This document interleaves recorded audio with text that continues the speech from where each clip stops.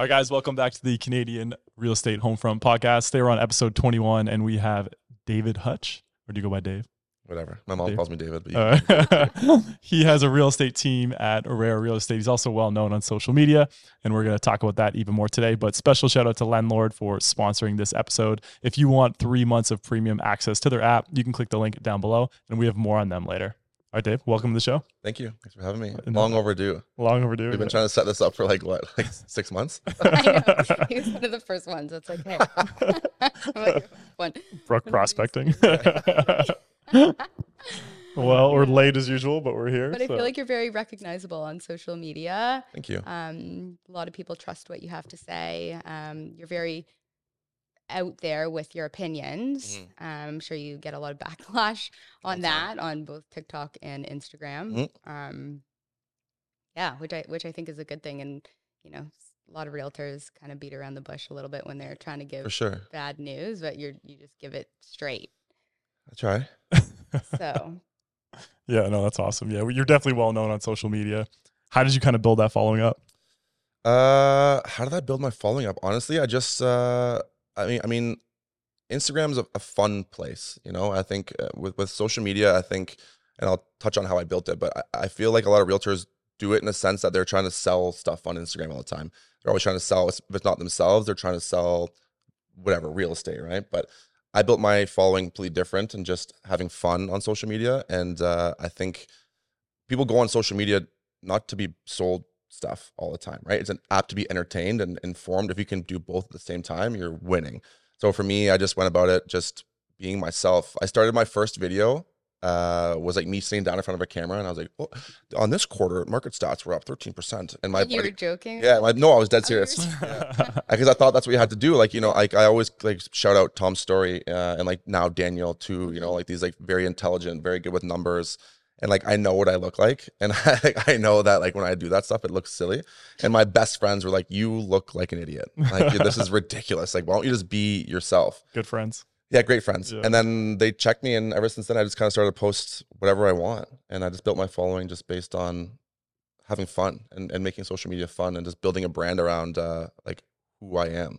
I don't think I really post much about real estate. I do. No, I don't see. Well, you were saying before we began this podcast is that some people even say, "Do you even sell real estate?" Yeah, Because they follow you, and it's not always about real estate and like the just listed and sold and that. So how do you gain people's trust then if it's all about fun? Like, I find people will know what accounts to go to. Like, people will go to Dan Posh when they want an update on the economy. Like, people know who to go to. But if you're not constantly putting out there like sold, just listed, I have these listings, etc. Yeah. How do you gain people's trust? I do. I still post real estate stuff the odd time here and there, but most of it's just building like brand awareness. And then I'm able to actually, what I've done is I've built my brand up where people feel comfortable that they can talk to me. And I get so many DMs just based on, they know I'm a realtor, whether I'm, you know, throwing out crazy stats or not. They know that I'm a realtor because I do post the odd thing here and there. And because I'm like goofy and friendly online, I think people feel they can message me and have like and start a conversation. So the amount of phone calls and the amount of DMs I get from people just wanting to chat with me about anything, they feel that like I'm a relatable person. I'm down to earth. I'm not overly what's the word I'm looking for? I'm not too arrogant, and people will message me all the time and just like have open conversations about everything. And they know I'm a realtor, so they just, I guess that's the easiest way to convert somebody is just by building a relationship with them. Yeah. That's exactly what it is. Like, it's more about, you know, building genuine connections with people and just being yourself and being real. Because I feel like people get fed nonsense all the time on social media. And if you're just being yourself and being real and being fun, and real estate should be fun. Yeah. Right? I got the best review ever recently on my Google, and the girl was like, "Buying a house with Dave is like hanging out with your friend that just knows a bit more about real estate than you do." That's awesome. Like, because it's supposed to be fun, right? But like, I feel like it's such a boring thing, and you can make it entertaining and fun for people. It's great. You know, how many times you show condos? You show condos. I go to condos and there'll be a realtor sitting across from me with their clients, and they have like a sheet of paper and they're not talking to their clients. And I'm like, yeah, I talk to their clients for them. You know, and they're just like sitting there nervous. Like, have fun with this. How like, many square foot is this? This should be fun. You know, like, you know what I don't have fun doing is showing Toronto condos. And why? Number one, lockbox parking. Lockbox. Yeah. Parking and lockbox. I am at the point where Anxiety. I called you. He's like, I need to buy in Toronto because of my work. And I'm like, okay, our relationship ends there. Dave. It's tough, but that's why rentals, like I preach this a lot, but that's why rentals are so massive, I think, especially a Toronto realtor's like early career. Right. Not the realtors have it backwards where they think real estate and rentals are, about making money. It's not. It's about building the long-term relationship with people and nurturing those relationships. But more importantly, like I did so many rentals my first year that I'd walk into these buildings. I knew exactly where the lock boxes were. I knew exactly where the concierge names were. I knew where the amenities were. I knew what floors they were on. So when I came in, a year later with my $2 million buyer, and I walk in like, oh, hey, Steve, how's it going? And, the other realtors there were trying to figure out where the lockbox is, and I'm directing them where to go. And I know everything already. Like, that's why leases are so crucial, I think. And I know lockboxes are a mess for Toronto, but. Yeah. Well, leases, if you do a lot of leases, it's Wait, still. sorry, off topic. Do you guys have in your Oakville, Burlington, what's those lockboxes you guys have? The blue ones? No. Those are not in Oakville and Burlington. Yeah. There's something People that are called it's in Kitchener. It's Kitchener Water. It's called Sentry Lock. Yeah, and yeah. they are The Bluetooth pain ones. of my absolute existence. I hate them. I am at the point where it's like I don't even want to show the house if Sentry Lock is there, and because if you have 8 showings, the best. You're late by 1 minute. oh my god, You're locked out. Yeah. Vacant unit. Yeah. It's just it is such a mess. Yeah. And then oh my gosh, and then your phone is tripping out, and it just. I get why they. I get the implemented them. idea behind it for It is sure. so bad, and it's not ideal. It's not it. But neither is the Toronto system. Like the lock boxes, for people that don't know what we deal with, I think you're following as all realtors mostly, but like maybe not Toronto realtors, but in Toronto, like the lock boxes are always in weird spots, no like continuity at all. No photo, nothing. Yeah. Black box. Yeah, black There's box. and there's certain buildings now when I book showings, I get like pre-anxiety going to it. Like 65, 75 East Liberty. It's the 3 towers. It's in the parking level. Share that all. And man, I'm not even joking. The wall is like 17 It's a graveyard. feet. Oh, it's a graveyard. I probably have 4 there myself. It's I've never terrible. picked up. So It should really be with the concierge, to be honest. 100%. Yeah, and then if you don't come pick up your lockbox in 2 weeks, they throw it out or something 100%. after it's closed. Like it would make the most sense. But I know. I actually almost did a story about this the other day because I was getting so fucked. And then not only that, some realtors just don't follow the rules and they put it wherever they want. Yeah, So you across the road on the yeah. Or the on the convenience store. lamppost. and Yeah, pick up convenience and store. say Yeah. the secret password. It's a Circle K lady has it. Yeah. You got knocked 4 times and then whisper her a secret. I went to one the other day and it was at in Annie Craig, 70 Annie Craig, Tobacco. And I was like looking forever. And you don't get service anywhere down there. So my client was like waiting on the couch patiently, and I'd have to like go in, look for it. How awkward is that? Oh, So worse. embarrassing. And then he had it upstairs in the stairwell. Not only the stairwell, not by the unit, just a different staircase. If you wanted it. Like, Oh, that's terrible. Condos are not my favorite thing to show. I feel like a lot of Toronto that's people's bread and butter because once you get into detached, you're in the multi-millions, and then it's tough to go from being a new agent just straight to detached in Toronto. Yeah. So condos are kind of most people's bread and butter. So it's Yeah. a difficult world out there. And it's important for people to work with experienced agents. For sure. Not only for that reason. I mean, it's not the end of the world if your realtor takes a little bit trying to find the lockbox. But it's knowing like demographics too, right? Like I can go in certain buildings and I know downtown who lives there just from being there so many times, or putting in a bunch of, I know which ones are very renter heavy, very owner occupied heavy, whatever, because I've been to them so many times and it makes a big difference, right? For sure. Talking about rental heavy and owner occupied, I was listening so rent is up from last year in Toronto 8% year over year. Crazy. Calgary's 16, which is crazy. And then Vancouver is even higher than that. So Vancouver is the all-time highest in Canada with an average rent of $3,050. Yeah, it's What are we at, 2580 or something? So we are at $2,070 for a 1-bedroom average rent, but that includes all of Toronto. So the core, you're not getting anything for that.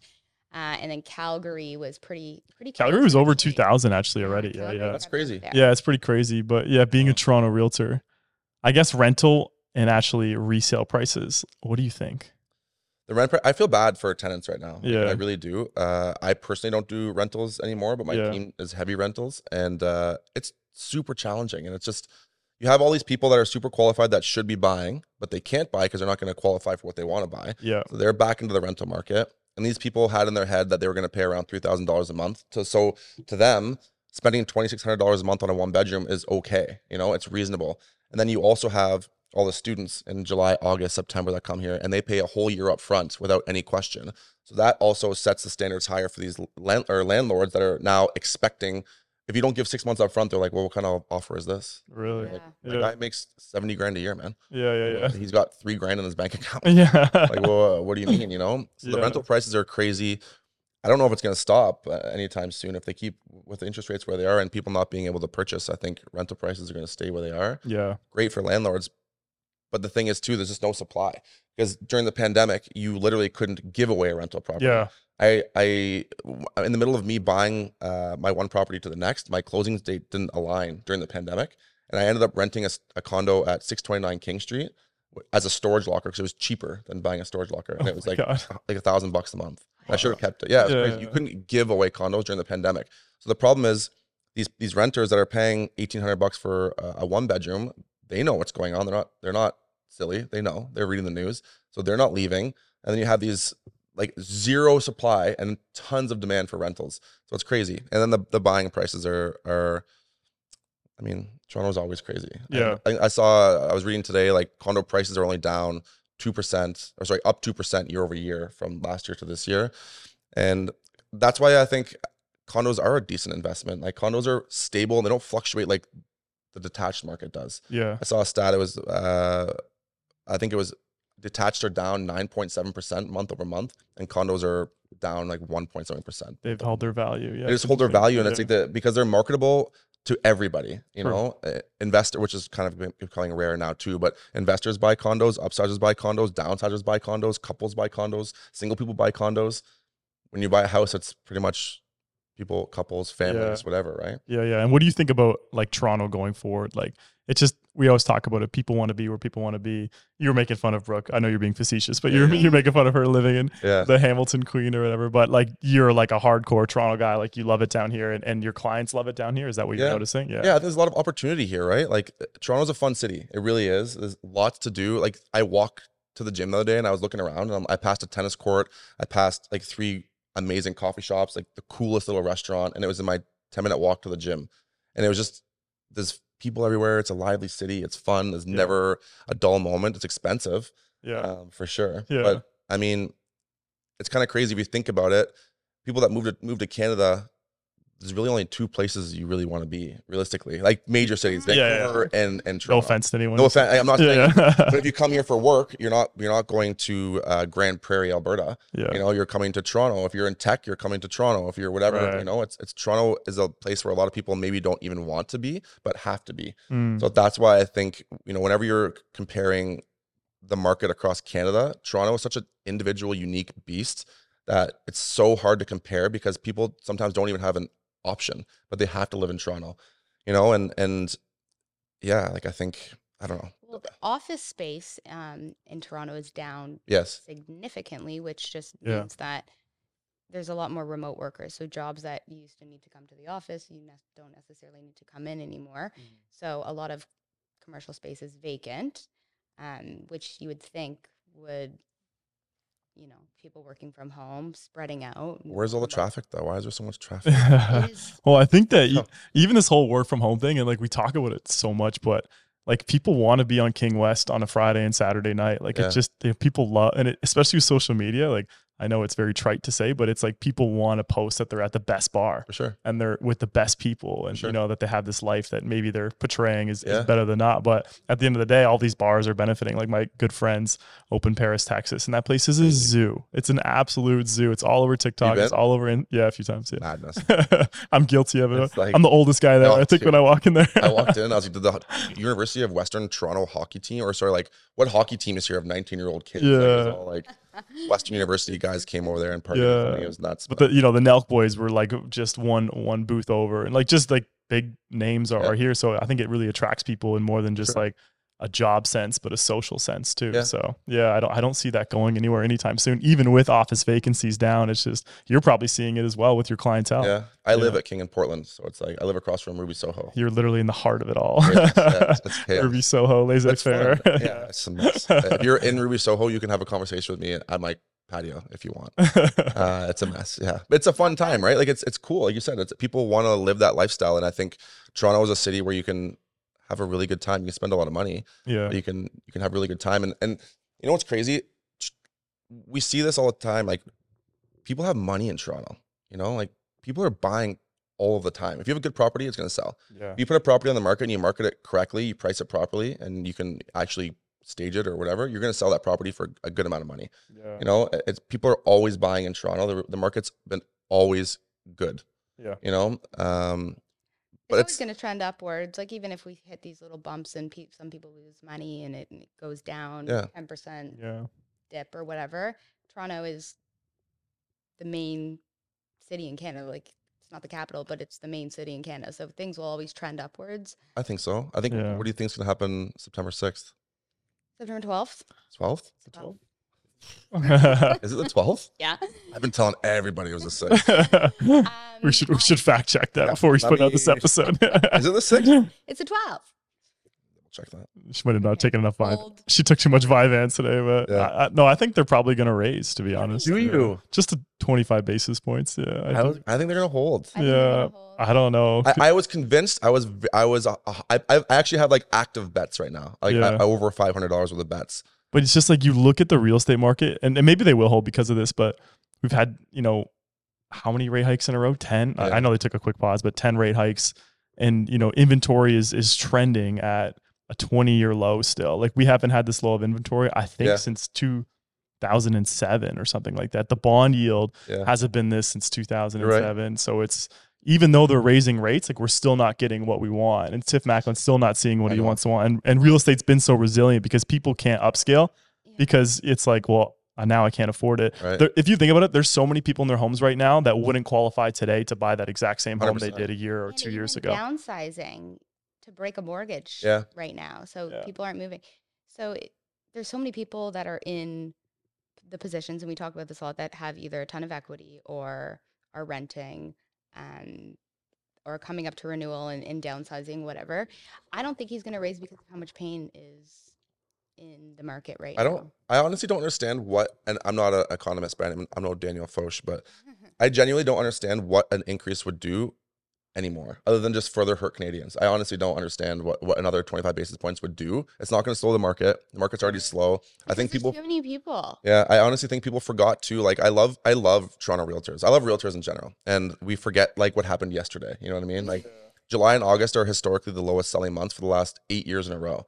And we're like, oh, it's because of this and that. I'm like, yeah, but it was this fucking slow last year. Yeah, markets are cyclical. Like, it's seasonally adjusted. Yes, of course it's slower because interest rates or whatever, but the other thing that's crazy about Toronto in general, Toronto real estate, is that we are so heavily influenced by the media. It's bananas, and it's not BNN or Bloomberg. It's fucking Blog TO and nursing. And it's crazy. The second they put out one single article about any sort of positivity, everyone's right back on that buying train. Yeah. It's crazy. You see it all the time. And it's like, look at Q2. Yeah. I remember beginning of 2023, everyone said real estate's dead 2023. They're going to raise interest rates, and at real estate, no one's going to buy and sell. I had the craziest Q2 of my entire career. Yeah, and it was crazy. Madness. Offer no one saw that coming. No one, no expert saw that coming.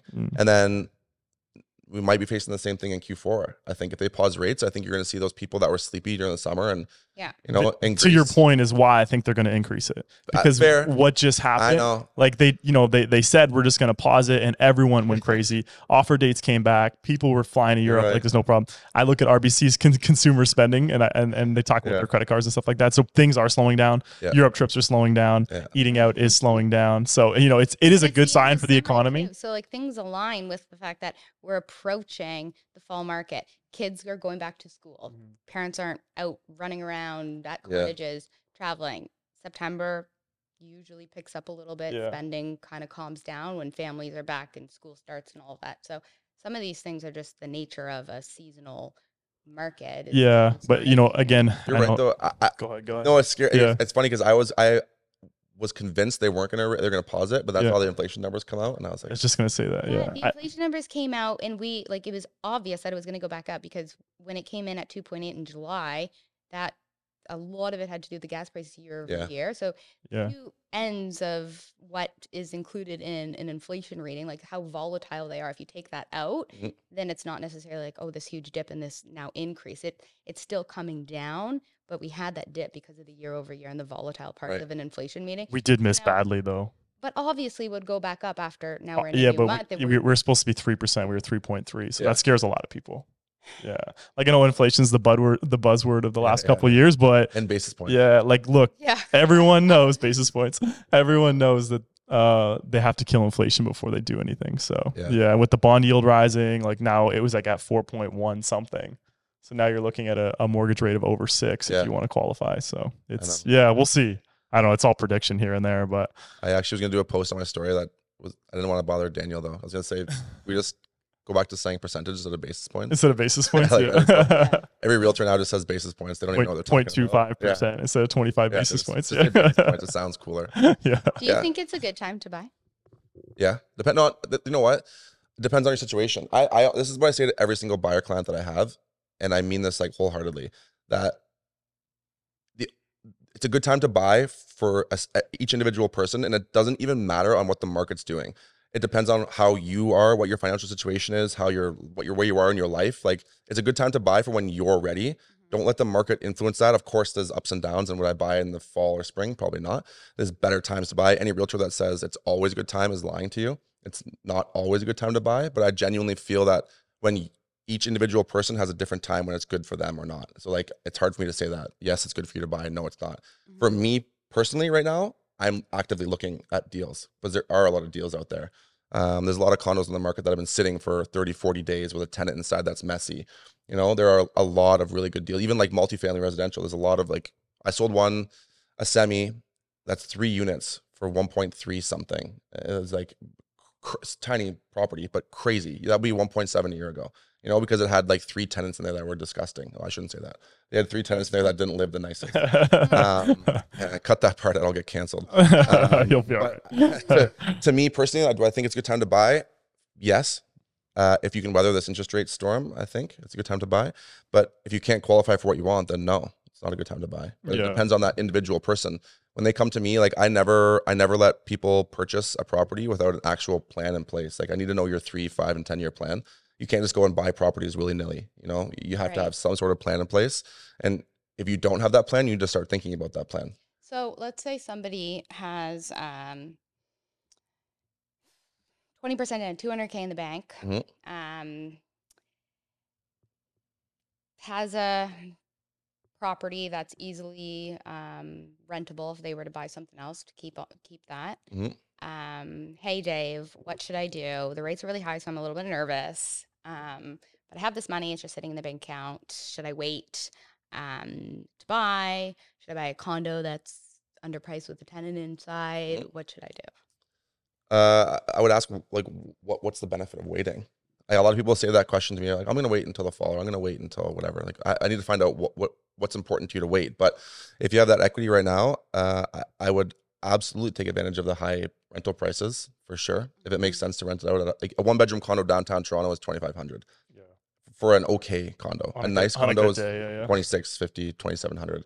So if you have that equity right now and you're able to purchase something and maybe get into multifamily, I think that's a huge, huge, huge benefit with all the, you know, the new laws that came into effect where the zoning exclusionary rules are gone and you're able to turn it into multiple units without the development charges. I really think that multifamily is a huge opportunity right now for a lot of people because you may get something for around $1 million, whereas a year or 2 ago, you wouldn't have been anywhere near that. And you can now get $2,000 for a basement condo that has 5'9" ceilings. 3 years ago, that was $1,200, $1,400. Right. So if you can pull out of your condo, rent out your condo, if you're cash flowing on that, or even coming close, at least they're paying your mortgage, then you can use that money to buy multifamily. I would 100% do that. Yeah. I'm a big supporter of the multifamily. It's huge. It's crazy in Toronto. And like, I know it's expensive, so I get it. You know, I understand that you can buy properties all over Canada for way less. But the one thing I really like about Toronto real estate and holding with multifamily is the quality of tenants you get in these properties. One guy's doing it right now, and like, you're going to get people making $70K a year wanting to live in your basement condo, and their turnover rate, they're only there for a couple of years. So you can always continue to grow, right? Like, I have a friend that has a place in Hamilton, your favorite place, and the tenant has been there for like 10 years, not going anywhere, paying no money. You know, Toronto tenants are very qualified and very high quality people. So like, it's win-win, I think. What is your opinion on pre-construction in Toronto? Is there a cascade of I defaults coming, or do you not work that? No, market? I do. No, I my brokerage is half pre-con, so I shouldn't say too much. But I don't like pre-con myself unless it's maybe out of the city. Okay. If it's out of the city, I would see benefits. But in Toronto, I just personally can't justify spending 1,800 a square foot when you can buy beside it for 1,200 a square foot. It doesn't make sense to me. Maybe it's something I just can't. And I work with, Karina Eskinder, I can't say her last name. Anyways, she's a great Toronto realtor. She does a lot of pre-construction. Yeah. And when I talk to her about it, she gives me insights on how she sells it because she genuinely believes in it and sees the value. And I just cannot wrap my head around it. The numbers don't pencil. They just don't make sense. Why do you think people get so, I don't know the right word, but they get so like hyped up for pre-con, and then you as a smart realtor, you show them something and you're like, well, you can buy this, at X amount less. And do you understand that your place has to appreciate 40% in 3 years and get appraisal, and they still go ahead and do it? Mm-hmm. Is it because it's the new shiny object, or do builders really just do that good of job of marketing these properties? Both. But I think people are under a misconception that pre-con's cheaper. First of all, I actually advertise on a website. It's called Livable. It's all pre-con ads. And every single call I make, they have their script. I have my script. They have their script. They think it's cheaper than resale. They think that it's a extended payment plan that you can just make payments whenever your little heart desires. You know, I want $2,000. It's not. You actually put more down on you would on like a $500K condo pre-con than you would resale. Yeah, you got to put 20%. Right. Yeah. And it's not like some luxury extended payment plan. You're putting down 20% in 180 days, maybe a year, maybe 15% in a year, and 5% on closing. Yeah. But it's not like it's still a lot of money up front. I think we're going to see a lot of issues come up because, look, 4 years ago, how many people do you know that did the fake pre-approval thing that maybe, I don't want to label the people who bought that, but people that maybe don't have good jobs, very cash heavy. And in the past, assignment sales were like gold mine because you could say, I know people that did this. They say, look, you have no job, but you're super cash heavy. Buy this condo. In 5 years, if you can't close, just sell an assignment. You make $200,000 anyways. Yeah. Those days, now they're selling at a loss. Huge losses. Big loss. There's a whole shadow market of assignments and distressed sellers. They're lighting them on fire. It's on it. I'm in a couple groups with assignment sales, and I would say 9 out of 10 people selling on assignment right now are selling at a loss. Yeah. It's crazy. They're selling for what they almost bought it for. So do you think that's going to be a decent chunk of inventory that could hit the market in Toronto in say 2024, 2025, where the builder is, I don't know who actually would take control of these units if you don't close, but I assume the builder and the builder is going to sell these at a different price. And, their margins are probably still there, I would assume, because they probably had really good margins to begin with. For sure. But yeah, do you think that's going to be kind of an inventory spike coming up? I think so. I think it will. I think the thing is, a lot of people talk about this big inventory spike, not just pre-con, but everything. But we're sellers, I feel like my mortgage was Scotiabank, and I feel there's so many. The banks don't want your property. They really don't want to foreclose on your property. People think I talk to buyers all day, I'm going to wait until the market crashes and people are going to foreclose and they're going to be distressed sellers everywhere. And I'm like, maybe, but I don't see that happening because the banks don't want your property. They don't want to take that responsibility. They don't want to sell in a shit market either. I'm a Scotiabank. I'm not even they just called me out of the blue. We're like, hey, do you want to extend your amortization to drop your payments? I was like, kind of. Really? They called you? Called me. Wow. Yeah. And I ended up talking to my financial advisor, and this is just for Scotiabank alone. They have multiple options for people that can help them get through this time. One of the options was no payments at all for 6 months and tack it on to the end of your mortgage. Shit options. It's kicking the can down the road, but if you keep your house, I understand why someone would be incentivized by it. Right? So people right now, everyone thinks there's going to be this big influx of crazy amount of listings because everyone's going to bleed out, but people in Toronto will do everything. People in general will do everything they can to hold on to their asset. Yeah. Whether it means going out to Ruby Soho once less a week or Paris, Texas, and bring that extra. Don't buy bottles. Yeah. People will do that to make sure they keep their asset, and the banks are offering options to help people through these times. So I don't think that time's going to come. Look, I'm both sides. I'm also buy real estate. I would consider myself somewhat of an investor myself, and I would love for there to be this big influx of resale. People just can't afford their homes and I can go scoop it up. Right. Yeah. But I don't think it's going to come.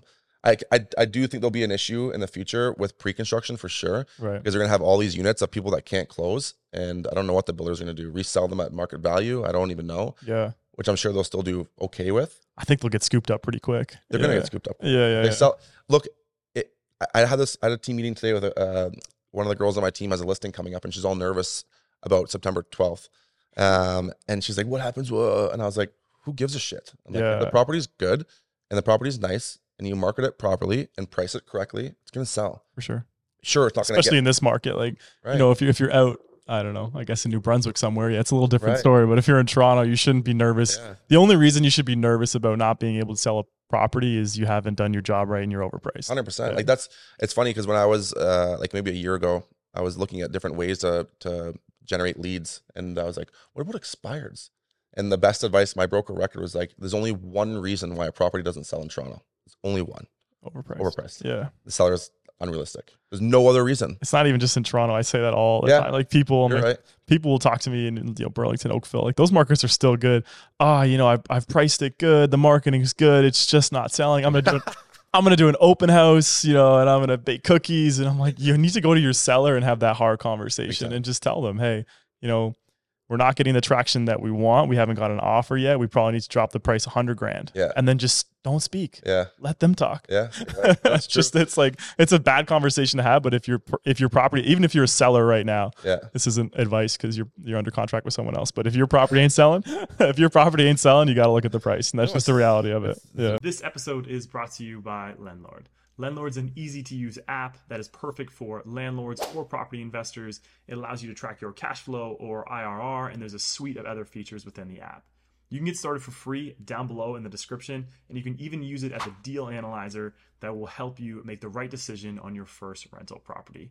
We thank you guys so much for the support, and we're so excited that we're partnering with Landlord. It's the truth. I know there is 3 months of inventory, so we're in like a buyer's market. Yeah, it was like 38%. It was a sales and listing ratio. Yeah, so like you look at, like, for example, cookie cutter homes in Hamilton that you can find. Is she about to defend her price right now? she's about to be the realtor defending her overpriced listings. But I guess here we are. Let's hear it. Okay, I'm gonna tell you guys a story. Here we go. Oh, I love this. The one open house lead that bought. Okay, go ahead. Is that is that the story? No, it's not the story. They think they're so funny. Go ahead. Guys teaming up on the girl. Okay, so have a listing, list at 2.799. I was like, okay, this is a little high, blah, blah, but we can start there. We might have to drop the price. Mm-hmm. I think it's high. Anyways, took me 3 months to sell it. Okay. And I'm like, it's price. But I also looked at comparables and I'm like, I actually don't want to tell him to, like, absolutely just reduce your price just to sell it. If you're not in a position where it's like, I need to sell because I bought, and you're not in a rush, if the comparables are supporting my price and I have a lot that's different than what you can find, or I have something better about this property that makes it on the higher end of what you can get on that street, for example, I don't want to lower the price just because it's not selling, unless the seller needs to sell. Yes, everything will sell for a price, especially if you lower the price low enough, it'll sell. Yes. Mm-hmm. But after 3 months, we ended up getting 2.6 after dropping it to 2.7. So we were pretty close. Yep. Whereas my co-agent too, like we were looking at comparables and it's like 2.4, 2.5. But if we had just went right to that, I could have got a deal done a couple months prior with lowball offers coming in. So sometimes holding out is not the end of the world. No, buyers for every property. Yeah, right? If you have the time, there's a certain buyer for every single property. Like it's just, and they'll pay the price, right? Like someone will love it, or like. But you did drop the price. Did I hear that right? I dropped the price $100K, but I started and I said it was high. Yeah. So my sale to list price ratio was very high. When the recommendations from everybody's like, you need to drop the price to like 2.5, 2.4. But you ultimately got it sold because you dropped the price. We got it sold. We ended up with a higher offer than if we were to go to that price drop that everybody wanted us to. Oh, okay. I see what you're saying. Yeah. We held that's an aggressive price drop. 300K would have been aggressive. Yeah. We didn't work with the low ball offers. We had like 3. We would go to counters and we wouldn't go down to them. And we held strong, and we ended up making more for the seller because it's a bit of different price point too, right? Yeah, that's the high 2s. Yeah.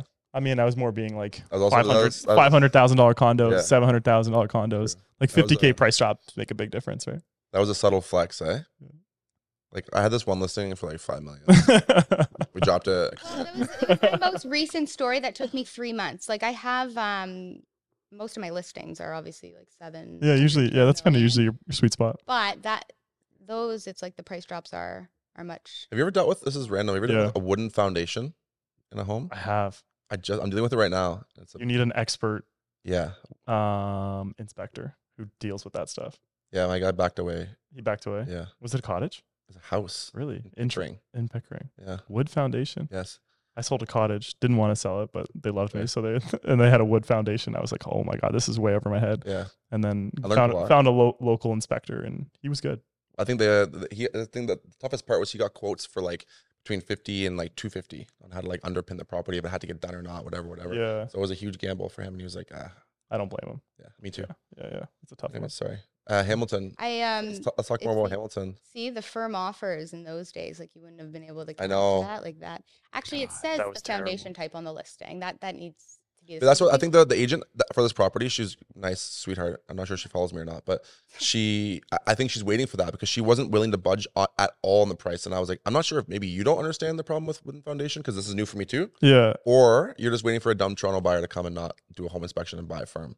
Yeah. And then just gonna take it. It was a sick house too. I'm always even if it's like the house is like new, I'm just like, you should get a home inspection if you can. It saves you so much liability and stuff like that. One of my friends is a realtor in Ottawa, was a realtor in Ottawa, and he said like it's almost like he's never heard of a not home inspection for a home. He's like, you guys don't do a home inspection? That's madness. What do you think that the seller before listing it or the buyer is guaranteed to do a home inspection with, there's a little bit of gray area, but going forward, what do you think about that?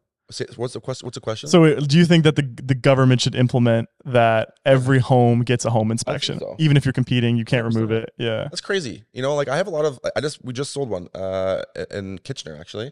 And the girl was like a single female and the people were trying to push for a firm offer. I'm like, this girl, not that men are female, but like even me, I'm actually, she's probably more handy than I am actually. Yeah. I couldn't even change a faucet. But like imagine walking into a house as a single female and there's a massive issue. Like she's already extending her budget to buy the property. Yeah. And then maybe down the road she finds out a huge issue. It's 20 grand a mold. Yeah. I'm like, no, we need to keep this home inspection. I think it's crazy that we don't have a must for home inspections. Yeah. Crazy. Yeah. 100%. Crazy to me.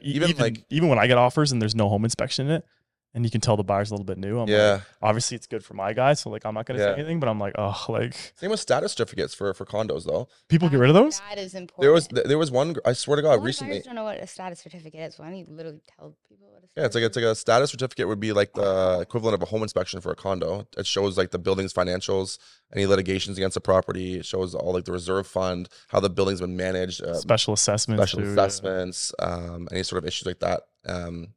You need to have this reviewed by a lawyer. Yeah, not your realtor. No. Yeah, I get that. The realtor's like, can you send me the status? I'm gonna look at it. Like, what are you gonna look at? 145-page document. Yeah.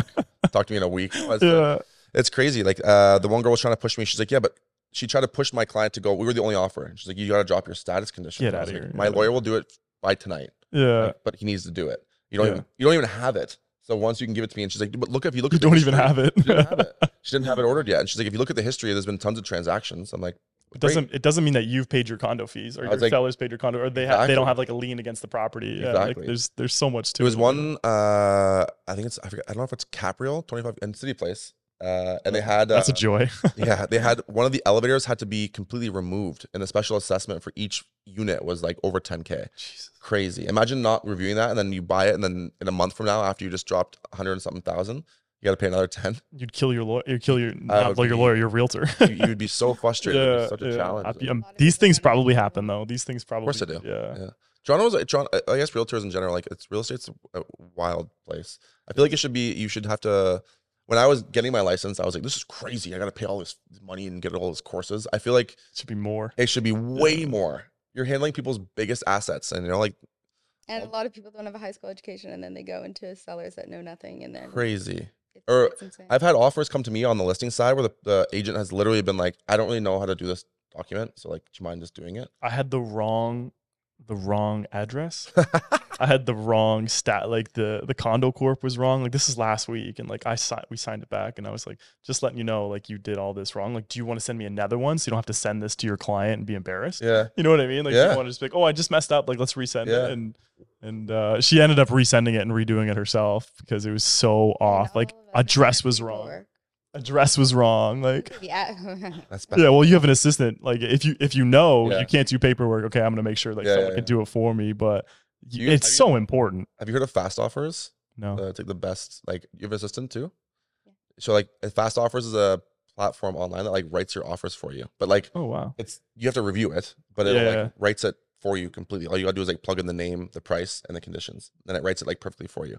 Is it AI or is it someone who does it on the? It's actually the guy that used to work for condos.ca. He like managed their CRM system. Oh my god, he's a wicked dude. Big really shout out to Fast Offers. Yeah, no one really knows, but I'm actually not sure if I'm allowed to say that or not. But this episode is not sponsored. Yeah, by not Fast sponsored. Offers, but if you want to sponsor us, DM us. Yeah, no, it's really cool. It's great, and like it saves. And I got in this argument with some other realtors who have assistants too. Yeah, like, yeah, but my assistant writes it. Like, yeah, so does mine, but that's just less work for her. Right. You can focus on bigger picture stuff. True. You know? Yeah. It's great. Fast offers. And now your offers are always like standardized. I don't ever make a mistake on my offer as well. Yeah. For the most part. I know. My brokerage does offers for us if we email them. I hate that comment so much. Only because, do they? I don't use it. I've never had it before in my life. I don't, but I also like want to. And would they be quick? You know they wouldn't be quick. No offense to Road Page. They're pretty quick, but like I am on the road and I call my admin. I'm like, all I say is this between address, 9 to 5 price. On Monday to Friday. I'm just stating that. I had this girl who was on the page, and she's a friend of mine. Yeah. Okay, she unbelievable realtor, and she was debating coming to Rare, and she's like, "Yeah, but Royal LePage writes my offers for me." I was like, "Okay, like when?" Like, there's no way it's quick. No offense to Royal LePage, I'm sure they're great. Yeah. But what happens if you have an offer to change at 9 p.m. on a Sunday? Are they doing it? No, definitely. Yeah, like I said, I've never that service shouldn't even be something that somebody considers as to why to join a brokerage. Like, cool, they write your offers for you. I would rather, like, I don't touch paperwork at all anymore, but the amount of paperwork for one deal, the FinTrack, proof of deposit, then the receipt, the offer, confirmation of cooperation, Form 801, Schedule B. Keep going. You're good. You got these. Nailed it. Yeah. Anything else? What else? And she doesn't do paperwork. How do you know all this? Well, it's on your hand. 801. I'm so type A. I'm like, I have to like at least do this myself sometimes. It's bad. I have to look at it. I have to review it. Yeah. I read through everything to make sure. Just like there's like little things that I'll add. Yeah. I just had a recent RICO complaint, which was kind of nonsense. It wasn't even me, but so now I'm like extra cautious about everything. Yeah. You got to be really cautious. Yeah. You have to. I went to court really early in my career. Did you? Yes. Because of a pool. My clients closed it. It's 2017. They bought it. You know, we had pools going to be in good working order, blah, blah, blah. It was a concrete pool. Wasn't in good working order. Wow. And I had to go in there and like, do the Come oath. on. Yeah. And then I got grilled by their lawyer. I was like 22. It was crazy, but like, good experience. Yeah. Someone help me. Yeah. Went to court. Yeah. So just so people know it, it's a serious game. Like those contracts are serious. It's so funny you said that. So true. Like I think realtors, when you get like in the groove of things and you do like a bunch of deals or you're like kind of getting busy, you kind of forget like how serious this is. So serious. And if you misword or misdo one thing, and you get like the busier you get, you kind of like start to slip and make mistakes, like little things that you would overlook. And it's like, those can come back to really be a huge pain for you. I'm dealing with it right now. Yeah, when people go to close on something and they text you, "Did we have this in the offer?" And you're like, "Oh my god!" And you go back in your email, you're like, "Thank God." I know. Yeah, I know. Yeah, it's true. Yeah, it's like, thank God. Yeah, they took the microwave when they should have. Something minute and stupid, but still, you're like, did I screw that up? That's going to cost me $400. Scary. We just did one now where we're dealing with, like, my lawyer just called me 3 times in the podcast. They tossed in an amendment, and the girl did the amendment like. She sent me, instead of doing waivers for the conditions fulfillment, she just did an amendment, like deleted them. But she also snuck in at the very bottom the change, like it was like all the conditions. And then the last one was the change of closing date. And no one caught it. And it's today. Oh my God. Instead of the 29th. When's it supposed to close? Today. Oh, the 29th. But today they changed it from the 29th to today. And all the lenders aren't ready, all that? The lenders are ready. It's our side. The seller side's not. Really. Oh my God. Such a joy.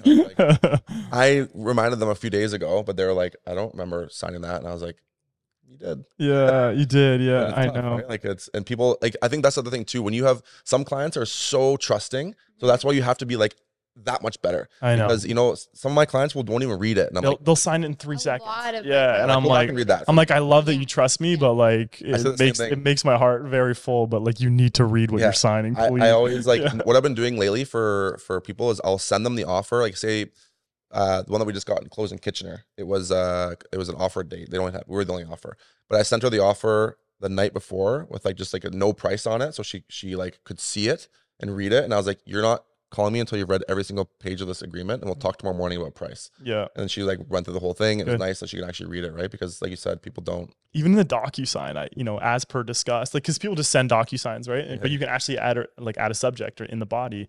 I say, this is the price we talked about, just to confirm. This is the price we talked about. Yeah. These are the conditions. This is the closing date. This is the Yeah. deposit. You're good with it all.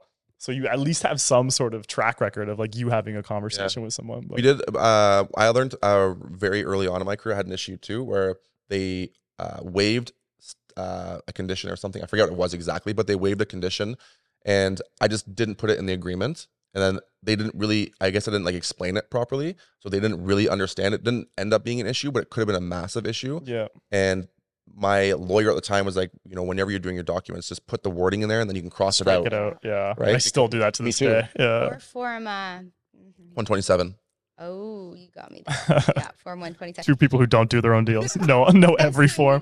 I figured it out because my admin, I was going into one to redo something on a Sunday, and like a new offer for the same client. I'm like, what the hell is this? I'm like, oh, that's smart. And then so ever since I found it, because she's like, you need to protect yourself. I'm going to start doing this. So she does it, which is essentially the buyer signing off to, I know this offer is firm. If you're going to submit a firm offer, I would only submit a firm offer. I've submitted actually a few firm offers in the past couple weeks, but we gave the broker the listing, tax, everything was run. That's all good and got a firm approval before offering and pre-home inspection during a second showing. Yeah.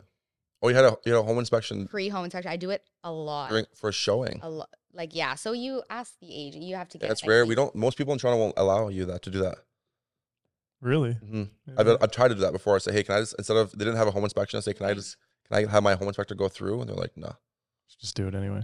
So I just it's her dad. Yeah. That's the uncle. That's her dad. Just happened to be a home inspector. But it's important. Like even a 5-point, which is inspection is usually 3 hours. They go through absolutely everything, but some things it's like furnace. You want them to go check the furnace and the AC.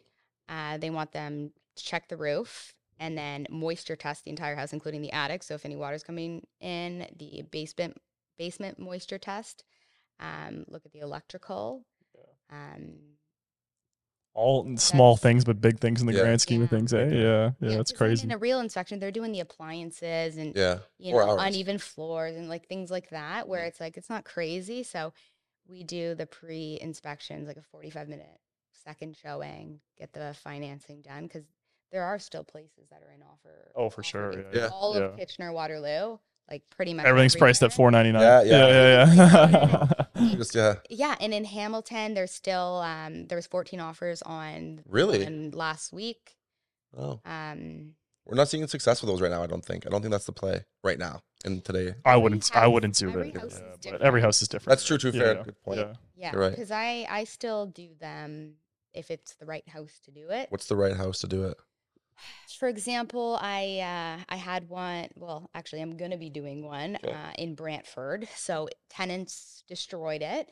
So I think I saw your story. Yeah, I saw that one. Yeah. Right. It was. So you want to be a real estate investor, right? Yes. So we got junk removal. We got it cleaned. They're going to do the trim and make sure the appliances work, get it painted, and just make it into, good, better condition. Right. But it has full potential to be 2 completely separate units with a little bit of work. So I'm going to list it low because it is not really in the best condition for a family to move in, but I think great for somebody that just wants to have a 2-unit property that will at least break even with these rates. So I'm going to do an offer date on that. That should do well.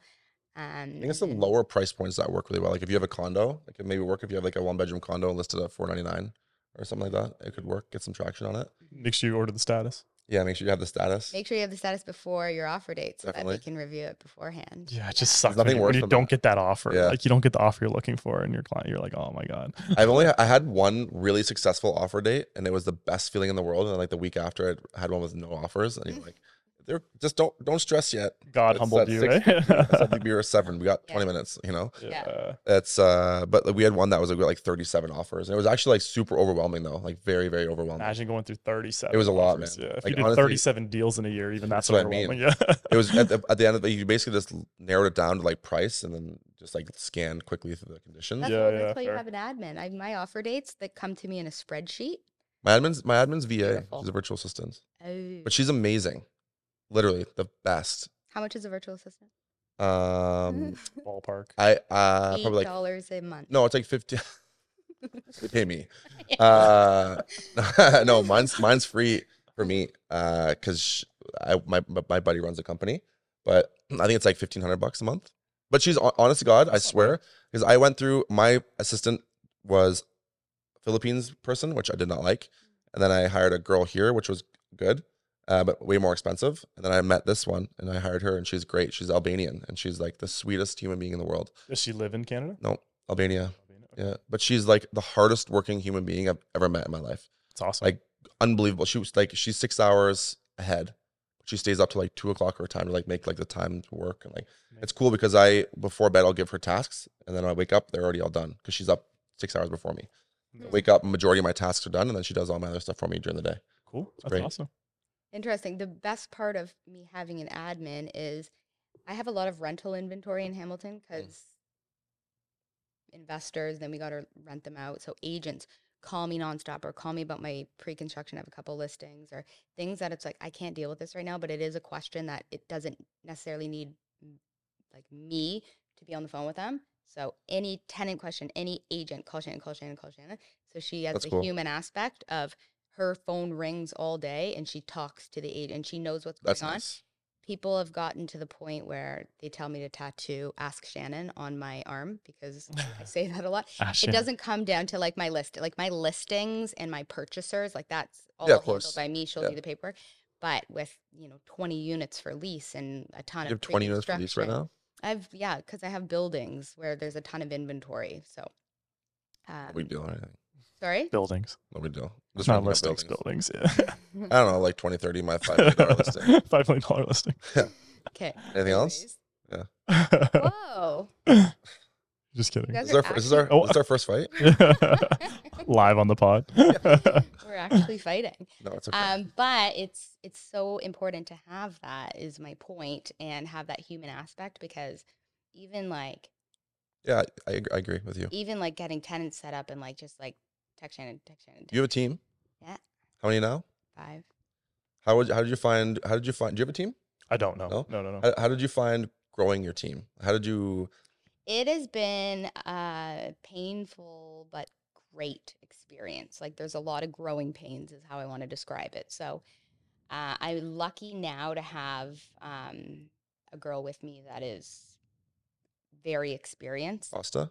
Yeah. So I can, she's the best. And I went away to my cottage 2 weekends ago, gave her 2 buyers, both closed, went away to Calgary this weekend, took out my buyers closed. And I'm just like, I love that. Like, it's nice to have a person.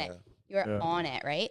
And so having her is so great because I know that my sellers and buyers will also love her. Mm-hmm. Whereas if they're newer and need training, I'm so happy to, give that. I don't have a lot of time to do that, which was my mistake in the beginning because I found I was helping them with the clients I'd give them. It's like, what's the point? I'd rather be able to offload it so I can go focus on more, still be involved, but not be hand-holding the entire time.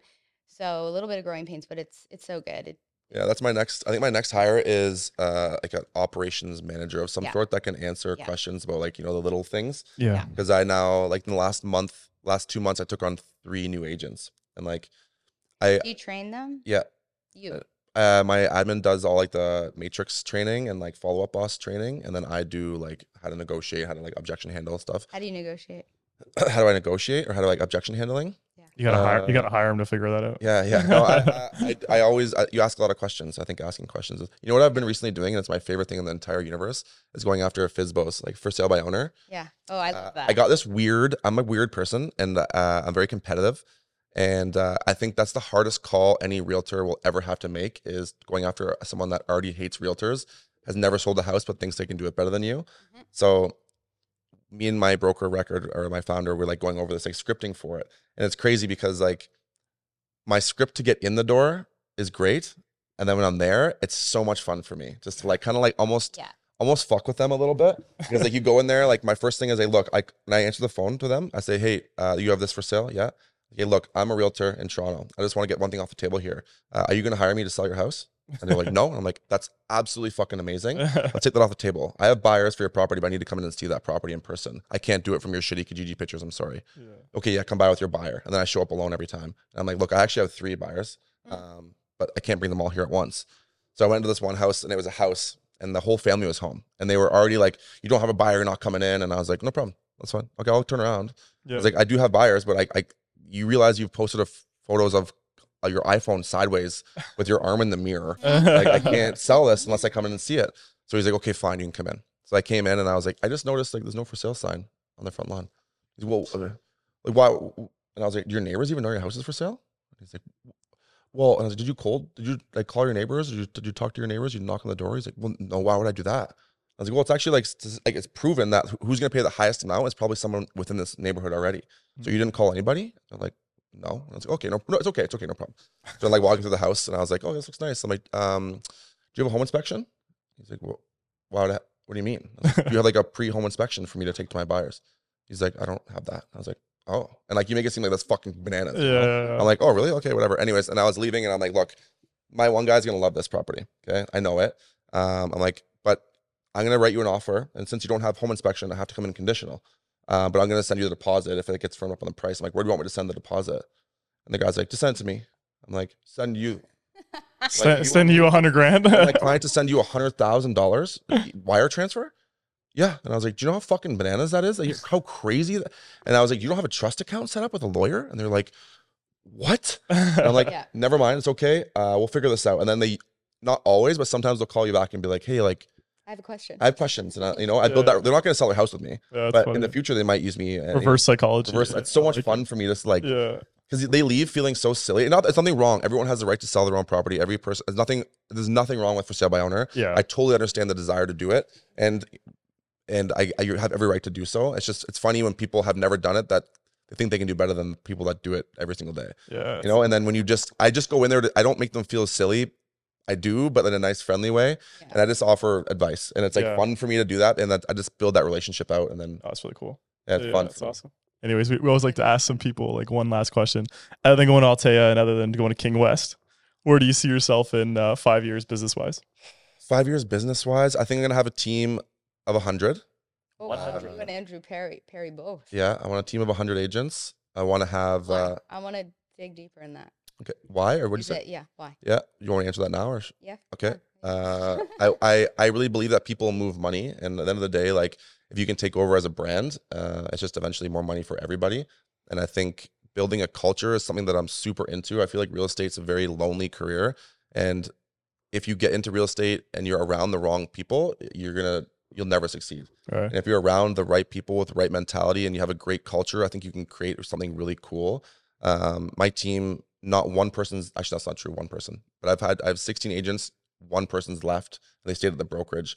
I create a really cool culture, and it makes people feel like welcome. I have people from all walks of life, moms, dads, people from all different ethnicities, and we all are literally one big family. And it's like super cool. And I just want to grow something so massive that you walk around Toronto and it's only my sign. So only Dave/David Hutch. Yeah, I just changed my name. Actually, I haven't even released it yet. I just did a whole rebrand. Okay, cool. To take my name out of it. Because, awesome. Yeah. Pulling Andrew Perry. Yeah. The Avant Group. Avant. Yeah, I just did a whole video. I'm going to do it like this week probably. The Avant. Avant. Okay. Avant. It's just like, you know what? I found that the issue was when you have a team as people, my thing was DJH Realty. It's like, people are like, well, I want to work with you. Yeah. Whereas we are all trained the exact same. I'm very systematic in everything I do, and we have like really great systems in place. So every agent that's on my team has the same training, follows the same protocols, has the same buyer-seller process, has the same language, so that you work with me, it's like you can work with anybody on my team. Right. So I don't need to be, and I'm very, this sounds super cheese, but like I'm super giving. Like I don't need, to feel like I'm the best and it's my team. And I didn't make a team to be like that. Like if I have a team, I'm Dave Hutch. Like I don't really give a shit, you know. If my team's happy, then like I'm happy, and I'm like super giving to people. Cool. So I'd rather just take my name away from it and let everybody they want to say they fucking created it, they can say it too. Awesome. They can be the team leader if they want. I don't care. Awesome. You know? Well, that's awesome. I mean, I really enjoyed this conversation. Where can people find you? Instagram at the Dave Hutch, TikTok, everything's the Dave Hutch at the Dave Hutch. Awesome. All right, guys, thanks so much for watching. We hope you enjoyed this episode. I mean, we could have stayed here even longer, but I just kind of tried to cut it off for our producer's sake. But thanks so much for watching. If you're on YouTube, please like and subscribe. If you're on Spotify or Apple Podcast, that's it, Apple Podcast, please leave us a review. And if you like short form stuff, we'll have a ton of stuff for Dave as well. Once we get our editors on it, we are on Instagram and TikTok. Thanks so much for watching, and we'll see you next week. Thanks, Dave. We appreciate it.